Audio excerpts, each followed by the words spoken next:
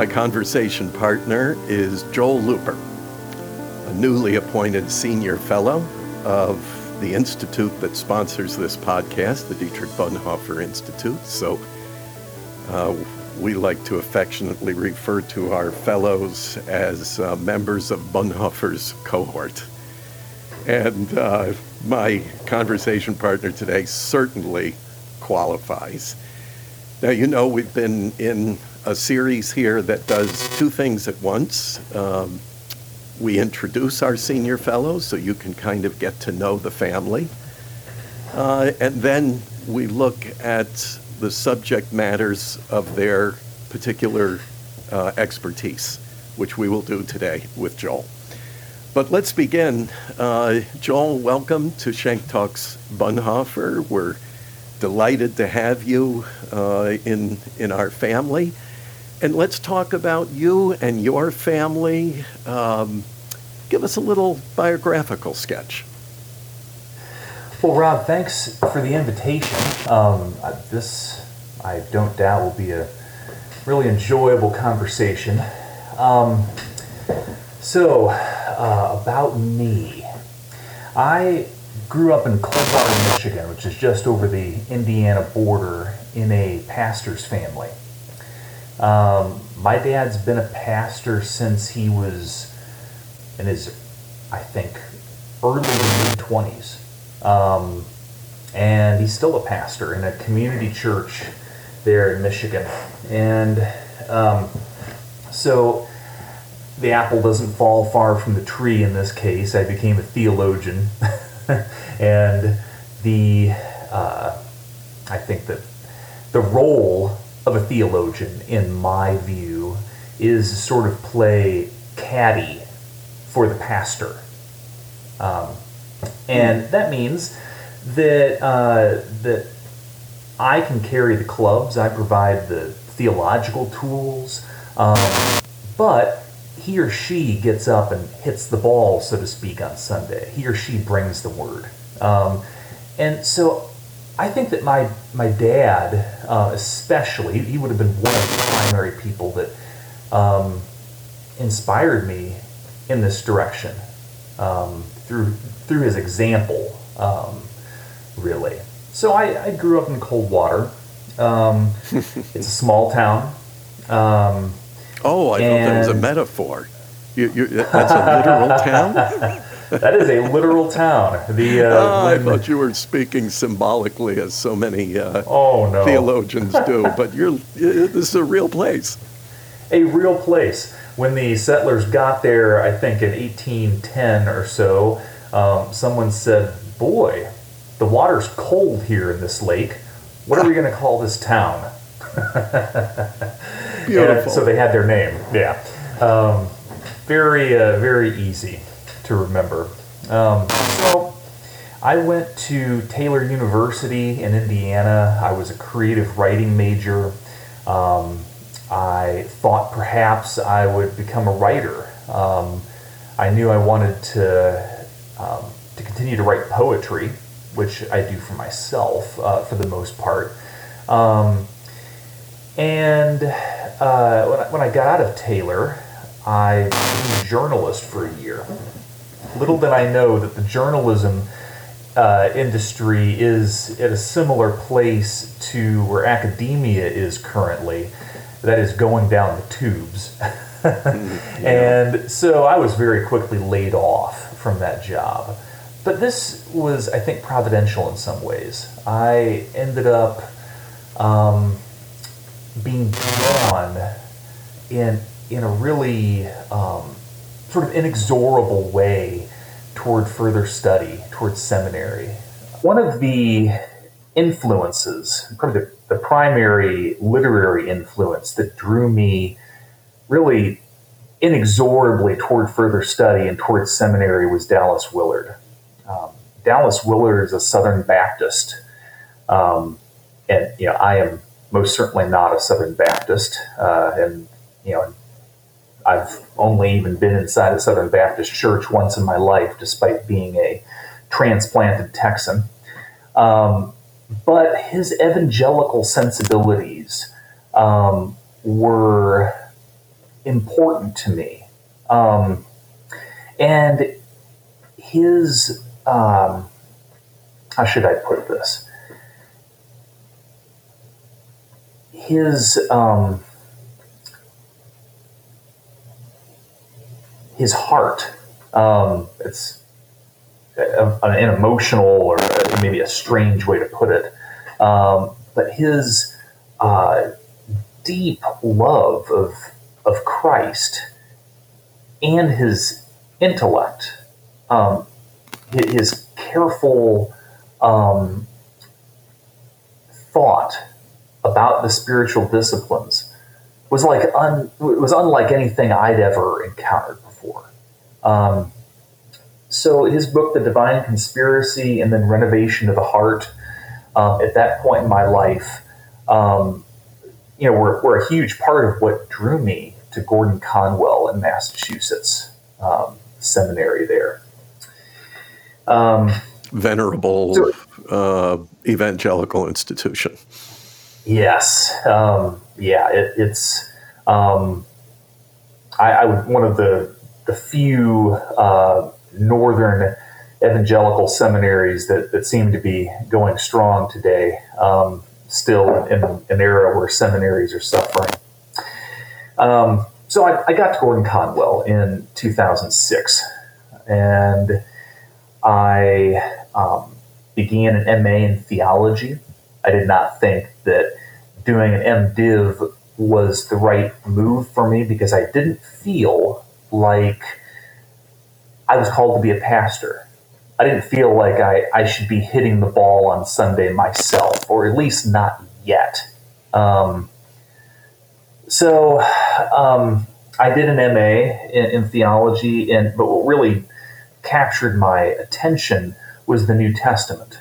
I took a couple of very extraordinarily rigorous exegesis courses with Scott Hatheman, who's now, I believe, at St. Andrews, on 2 Peter and Jude, and one on Mark.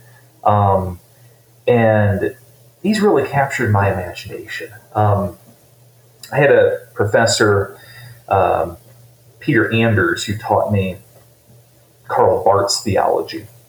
And I remember him telling me, we were standing out in the parking lot outside one of the buildings there, and we're talking about PhD work. And he said, "Joel, if you don't do a PhD now, you'll never do one." And I thought to myself, well, I guess I'll never do one then. That would have been 2009, at the beginning of the downturn, which turned into the Great Recession. And so, but I couldn't shake the desire for further study in writing. I moved to Texas. I took a job teaching at a classical school, which I love. I still love that institution. Just for those who may not be familiar with classical school, when you say it, yes, I think most of our listeners would be, but just in case, so we don't leave anybody out, how would you define that? It is a particular species of school. It is. And when I first started teaching there, I didn't know what classical education was either. Classical education, it can come in a number of forms, but the main thesis behind it's driving these schools is that introducing students, sort of inducting students into the conversations that have come before, primarily in Western civilization, enables them to continue today's conversations, the conversations that we need to have today. Now, I think there are two types of classical schools. One, like Live Oak that I taught at, the critique of Western education is, in our history, is part of the education.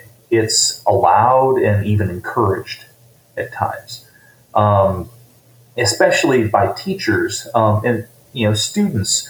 Haltingly learn how and when that might be appropriate, especially since this was a Christian school, in light of the gospel. There are other classical schools that I think are less willing to critique our Western past and the ways that our American heritage is interpreted, or has been interpreted. So that's classical education. And I drunk the Kool-Aid, as long as, it's the first type. I thought this was exceedingly valuable for students. And so I loved my time there. And yet I kept being drawn toward further study, even though I thought, the market for university faculty is non-existent nowadays. Eventually, I pulled the trigger and I applied to some programs. And the one that I ended up being drawn to was the University of Aberdeen. I studied Bonhoeffer under Phil Ziegler, who is the author of a number of papers on Bonhoeffer, and a number of really great books. The being drawn to Bonhoeffer, though, didn't happen at Aberdeen. I met Barry Harvey, who is an eminent Bonhoeffer scholar, around Baylor in Waco, Texas, where I now live. And Barry, he's the author of Taking Hold of the Real. That's a book on Bonhoeffer that I think your listeners would do well to grab, to purchase. We'll include that in the list of supportive resources for this podcast episode, folks. So take a look around; you'll see links to that.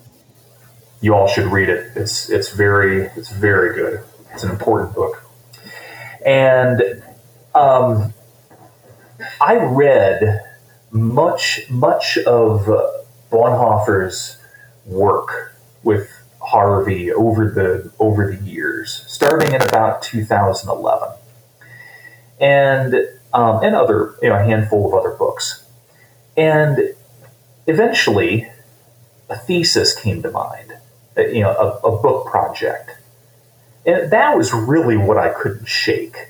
That was really why I did the PhD, and that project turned into Bonhoeffer's America, which is the book that I wrote that's set to appear in a couple weeks.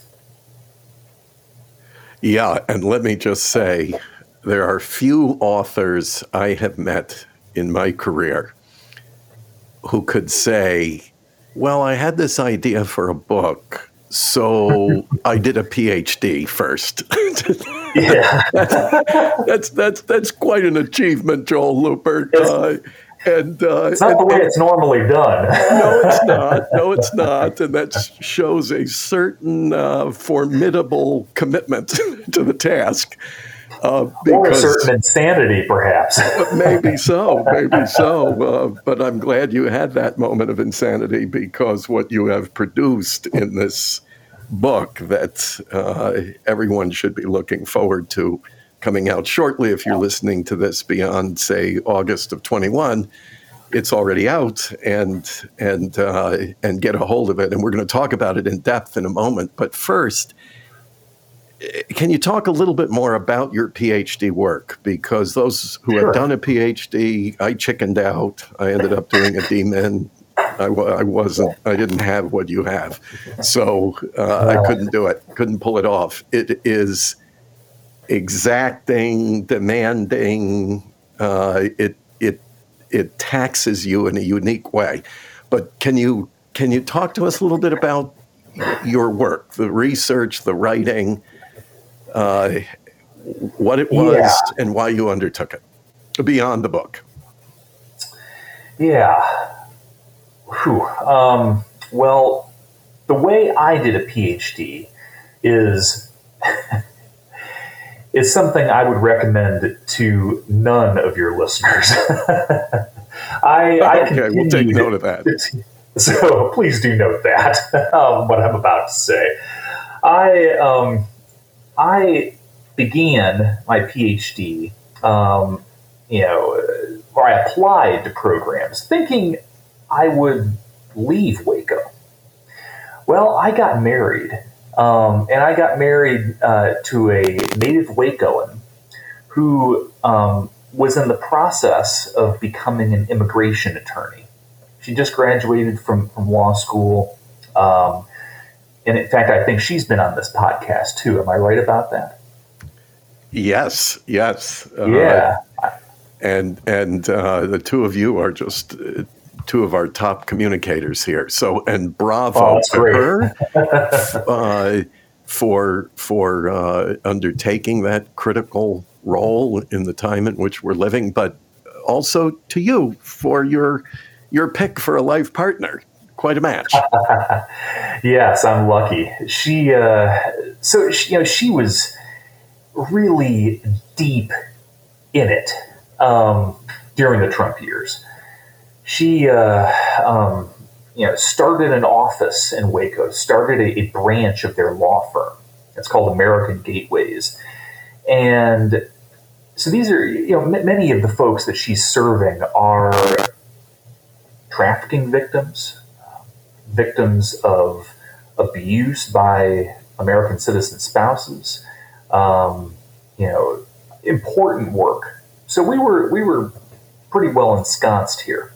So I was only in Aberdeen for, during my second semester. I spent the rest of the time in Waco across the ocean until I defended. The only way I was able to do this was that I had a supervisor, that is Phil, my Dr. Father, as they say, who is well organized, who is a very good reader, very perceptive reader, and is really encouraging. I think there are few people who could have shepherded this dissertation through other than Phil. I also had Barry Harvey here in Waco to ask questions of, and some other folks. And I would go to Baylor's library and use their resources. So I was in a really unique situation where this was even conceivable. Nonetheless, I didn't have a cohort like most PhD students do. You really need your cohort to get through the long hours when you're deep in some arcane subject that 99% of the world couldn't care about, couldn't care less about. And you need those other people who are, neck deep in some other arcane subject.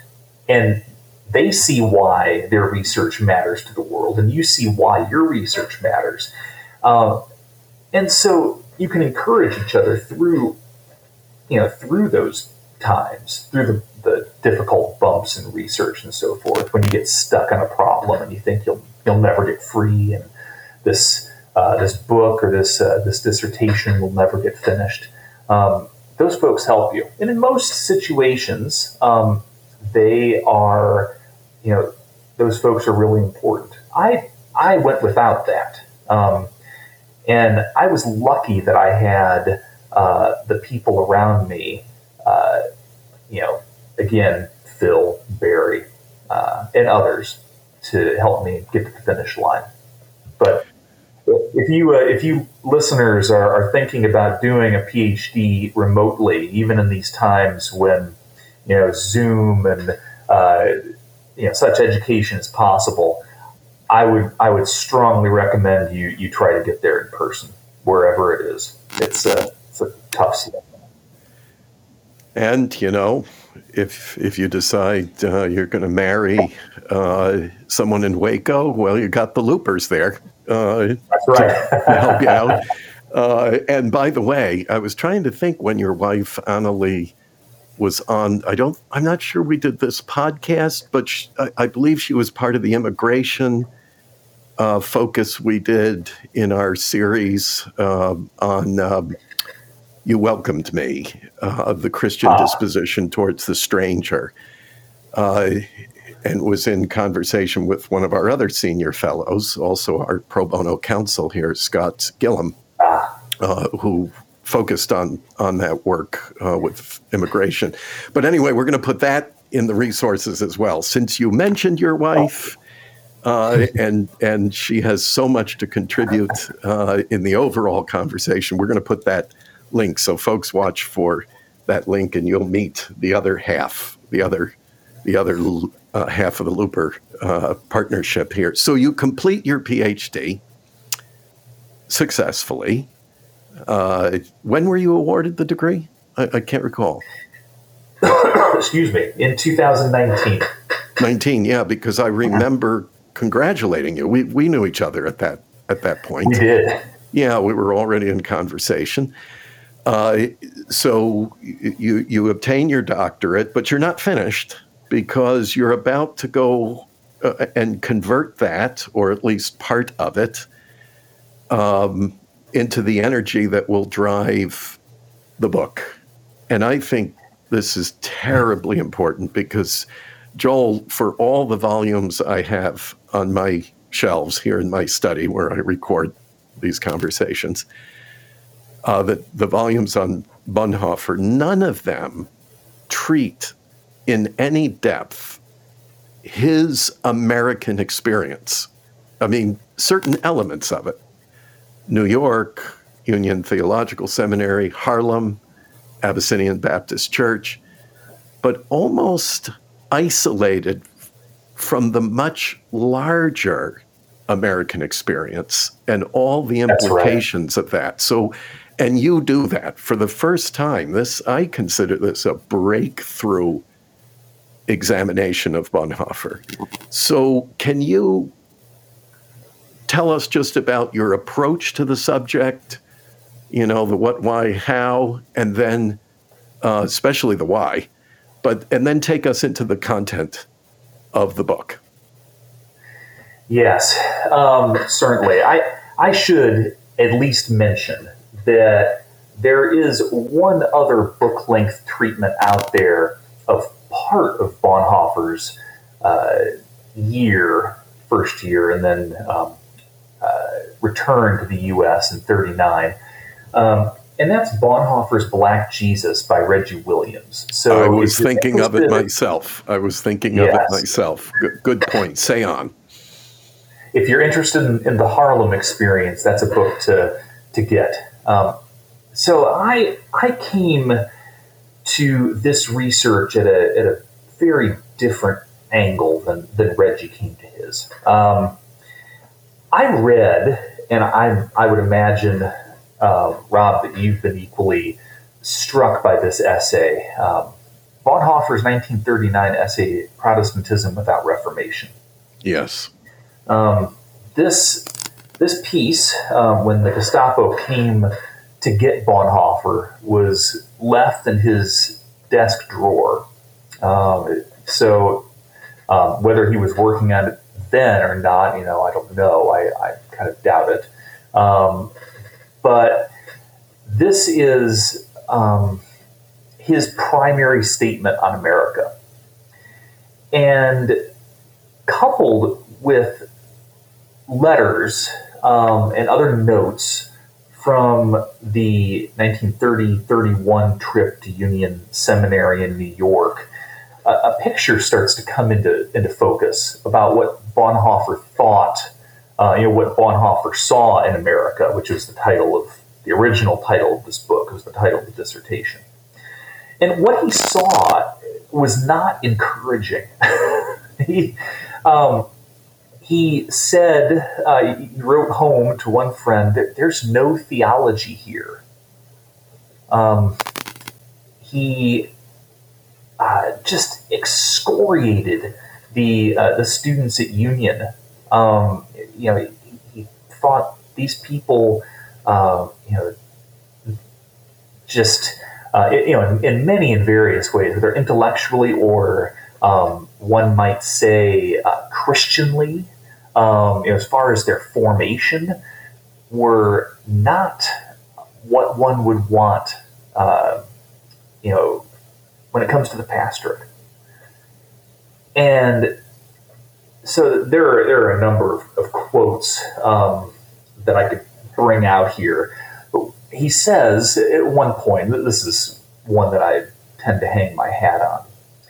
In New York, I have heard nearly everything preached, and note this isn't an exact quote. I've heard nearly everything preached, but one thing that I haven't heard is the gospel of Jesus Christ, his life, death, and resurrection. That's in a letter that he wrote home.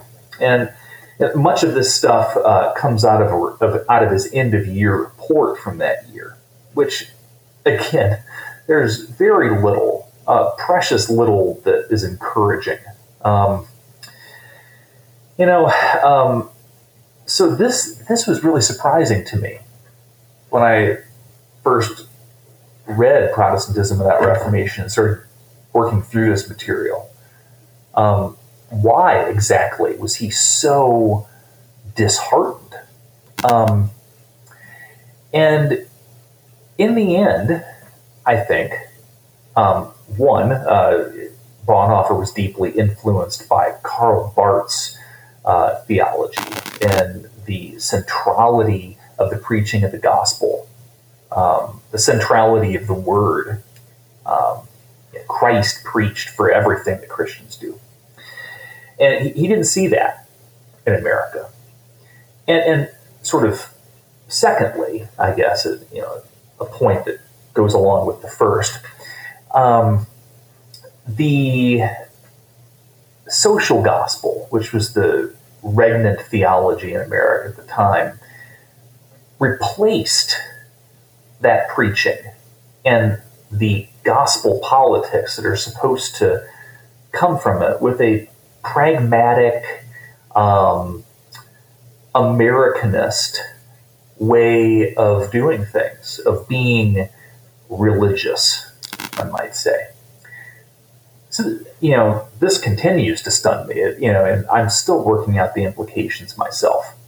But that was the first impression of what Bonhoeffer, that was his first impression of New York.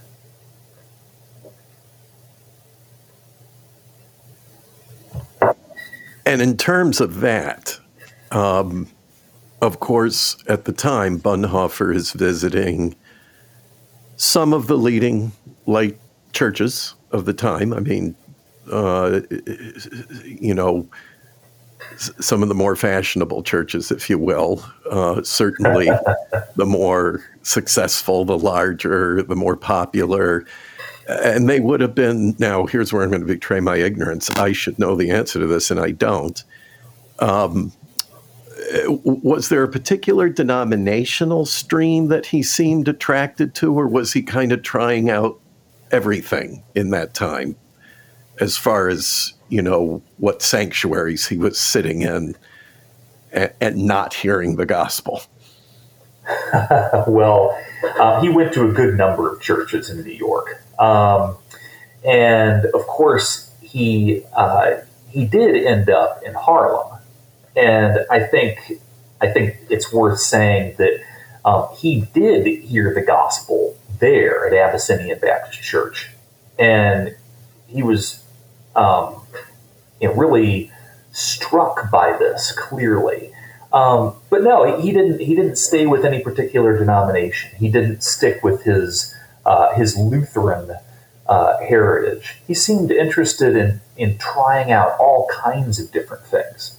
In 1939, he did finally hear what he called a biblical sermon, something that he seemed quite surprised by, quite surprised to find in New York, and that was at a Presbyterian church.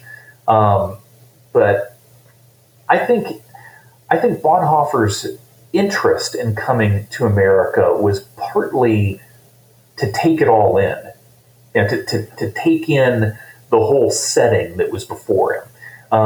So I think he never planned to visit just Lutheran churches. He seems to have visited a couple, but even those Lutheran churches, as he says, were under the American spell. Now, of course, there is his New York experience, visiting those white, upper middle class, even upper class, I guess, churches. I mean, certainly Riverside at the time was kind of the That's apex of the social, cultural church of that period. And then he has the experience at Abyssinian Baptist in Harlem, quintessential black church. But there's another aspect to his American experience, and that is the road trip. Do you treat the road trip? I don't spend a lot of time. I don't spend a lot of time on the road trip, no. And that's partly because I think, by the way, one little addendum here, he put 4,000 miles by my count on a car that he borrowed from some friends that he made in America. drove all the way down to Mexico City, and actually, didn't bring the car back. It broke down. Isn't that amazing? Yeah, well, you can understand why. In those days, before synthetic oils and efficient engines, you can only imagine how punishing that was on an older car like that. So the road trip is fascinating. And there are other resources. I would point folks toward Charles Marsh's biography, Strange Glory. There has a nice treatment of the road trip. But I decided to go against, I decided to not spend time on the road trip. One, because Marsh has already done such a good job of outlining it for us. But also because I think there's been an overemphasis among Bonhoeffer scholars on the influence of his friends, of Frank Fisher, who brought him to Abyssinian, and of Edwin Suits, and who was a Swiss fellow, and Jean Lasserre, the Frenchman who converted Bonhoeffer, at least for a time, to a form of theological pacifism. And then Paul Lehmann, who became a well-known American theologian. The influence of those four has been really strongly emphasized, and I just don't see it. I don't know that their influence on Bonhoeffer is quite as important, or it's not the main theme, at any rate, of the American years. The main theme is his utter and complete opposition, really disgust might not be too strong a word, to the theology that he sees in the Union and in other places. Reinhold Niebuhr's theology. So many Bonhoeffer commentators and others have seen the responsibility that Bonhoeffer speaks of in Ethics and think, that's got to be the same responsibility that Niebuhr wanted from citizens, and they're very different. We have Bonhoeffer and Niebuhr begin from very different theological starting places. The community that Niebuhr is concerned about in the end is the United States of America, and then the so-called, what used to be called the beloved community, and now that's really more or less the international community. Bonhoeffer was concerned with the church, and the church's living out of the gospel politically would show the world would be a light to the world, and show the world who Christ is. And so those starting places that so separated Bonhoeffer and Niebuhr led to really a chasm between them that opens up when you read Volume 10 of the Dietrich Bonhoeffer works. And that chasm was there between Bonhoeffer and Harry Ward, the very interesting fellow who taught at Union, who was a founder of the ACLU, a communist. Believe me, he gave the Union administration fits with his political statements, and others. That chasm was there between Bonhoeffer and every member of the Union faculty. Yeah, he wouldn't be the most popular student there, or scholar there for sure. As we kind of wrap up here, Joel, one of the things we like to do through the Institute is help people to get to know Dietrich Bonhoeffer, both on a personal level as well as on a theoretical level. What made him tick? What was his approach, as you indicate now, to the church, which I've always argued was his central concern throughout his career, and throughout the struggle.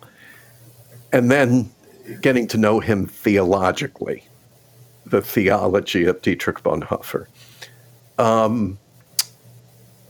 What do you hope to leave folks with in your work, both in your scholarly work and in the book you've written? What do you want people to know in the end about Dietrich Bonhoeffer? I want people to know that the church that Bonhoeffer hoped would form in Germany after the war, and the church that he would have hoped for in America as well, isn't the one we have today. Our nationalist, the nationalism that so dominates the conversation right now in evangelicalism. The sort of Mr. Rogers style do-goodism that dominates liberal churches. That's not what Bonhoeffer hoped for. Bonhoeffer hoped for a word-oriented, spirit-led politics that show the world who Christ is through our actions and not just through our words. And that's political, And that would be if we even saw a grain of that today, it would change our country. It would change everything. But I think Bonhoeffer was right. I think that we didn't have it then, or at least it was vanishingly rare. And I'm afraid that in particular, in evangelicalism, we lack it today too. Do you see Bonhoeffer as generally an optimist about the church, or a pessimist? Or is it possible to even categorize him as either? Well, after the war, I suppose the war was still happening. He's writing, what I'm about to reference, he writes in a baptismal meditation for his godson, Eberhard Bethge's son. And in that meditation, he says that the words of the church, because of disobedience, right, and because of unbelief, have lost their power. And so we will need new words, and all that can be done right now for the world by the church is prayer and righteous action. Externally, that's all we can really do. So I think, in the end, Bonhoeffer was an optimist about God. he was an optimist about the word, to sort of channel Luther here, making a way for itself. The word's going to come. The gospel is going to be preached. Our stupidity, our errors can't stop it. And we've got a lot of all that. I've got a lot of all that. But though Bonhoeffer was an optimist about God, I don't know that he was an optimist about the church. He'd seen too much in the confessing church, among the German Christians, too much unfaithfulness. But he did know that the church was where God acts. That's where the gospel is preached. And so I think he might have responded, "It's the only game in town." Well put. It's been a delight.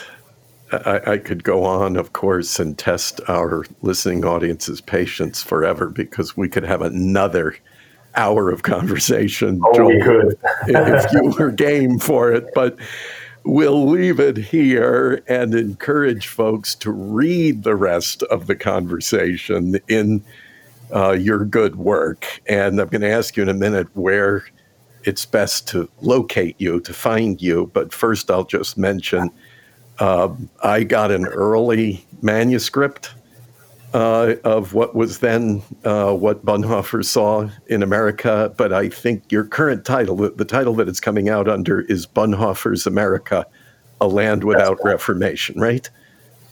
That's right, yeah. Yeah. So let me get that right, because when I'm in conversation with folks, I refer to the old working title. But the title under which Joel's work has been published is Bonhoeffer's America. That's provocative enough. I like that. Bonhoeffer's America, A Land Without Reformation, available through Amazon. If you buy through Amazon, please make sure it's through smile.amazon.com and name the Dietrich Bonhoeffer Institute as your designated charity, and you'll not only help yourself with a great resource, help the legacy of Dietrich Bonhoeffer, help Joel and his family, but you'll also help us at the Institute. So everybody wins when you buy through smile.amazon.com or wherever you buy your books. You will really enjoy this rich examination of Bonhoeffer's experience in America and how it affected him. Joel, this isn't your only publication. You're prolific. Where can folks find you if they want to know Joel Looper? Sure. I write frequently on politics for Arc Digital. You can find them. They've just moved to Substack. They are an up-and-coming indie publication. I love what those guys are doing, and I think you will too. I write for the Australian Broadcasting Company frequently enough. You can find my work in Sojourners, LA Review of Books, many different publications around it. Okay.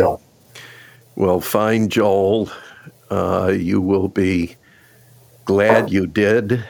And let's all read Bonhoeffer's America, A Land Without Reformation. Let's read it together, and then let's have a future discussion on it. Joel, maybe you'll join us for one of those discussions. Otherwise, we will talk about you and your work behind your back.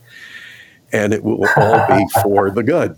So I thank you for Yes. spending the time with me, with the rest of our friends out there in the ether waves, and I look forward to your continued presence among our cohort of senior fellows at the Dietrich Bonhoeffer Institute. We are literally grateful to God for you and for your contribution to the rich Bonhoeffer legacy. Thanks, Rob. This was enjoyable.